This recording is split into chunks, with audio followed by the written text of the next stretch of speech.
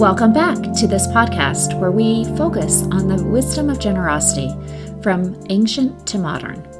If you find these 5-minute reflections on being a person in the beautiful space where generosity occurs, please share this podcast in your fundraising networks. And if this is the first time joining us, don't forget to go back to previous episodes for rich insights. And be sure to subscribe to this weekly podcast in your favorite podcast app. I don't know about you, but I have a bad habit of starting in the middle of stories when I'm relating them to others. I'll quote from the middle of a book, or from the pivotal line at the end of the movie. Or even in my personal life, I don't give the context to the story. Of course, the reason is that I forget that the other person hasn't been on the same journey, hasn't had the same experience as I have. In the same way, in our nonprofit experiences, we are often further along in the journey than the donors are to our causes. This points to 2 mistakes that we can make. We misunderstand why donors are giving, or we expect them to understand our missions at the same level that we do. Let's explore a different perspective to those 2 mistakes. This week, I'm reading a quote from The Paradox of Generosity by Christian Smith and Hilary Davidson, 2014 edition.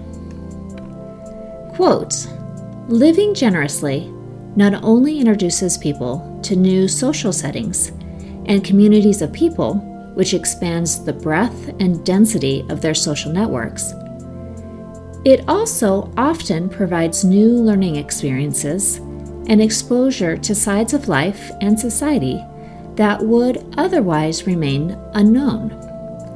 That is educational and generative. And expanding one's horizons in such ways, being exposed to new information and new possibilities in life, tends to enhance human well-being. Boredom is replaced by fresh stimulation.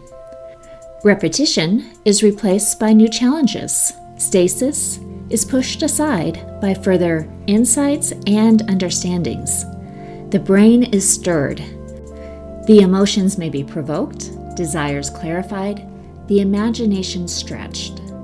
End quote. When we invite donors to encounter our missions for the first time, we are exposing them to new communities of people. This can give donors a great sense of belonging. The feeling of belonging then motivates them to continue to give. As we continue to invite them to encounter our missions, we are slowly expanding their horizons to sides of life that would otherwise remain unknown, and that takes time and intention. But it will stretch their imaginations, give fresh understanding into our missions. Let's reflect on 2 questions this week. How are we inviting donors, especially new donors, to encounter our missions and feel that sense of belonging? How are we being both patient and intentional about helping donors expand their horizons and understand our missions? To explore fundraising coaching, visit ServingNonprofits.com. I will see you next week.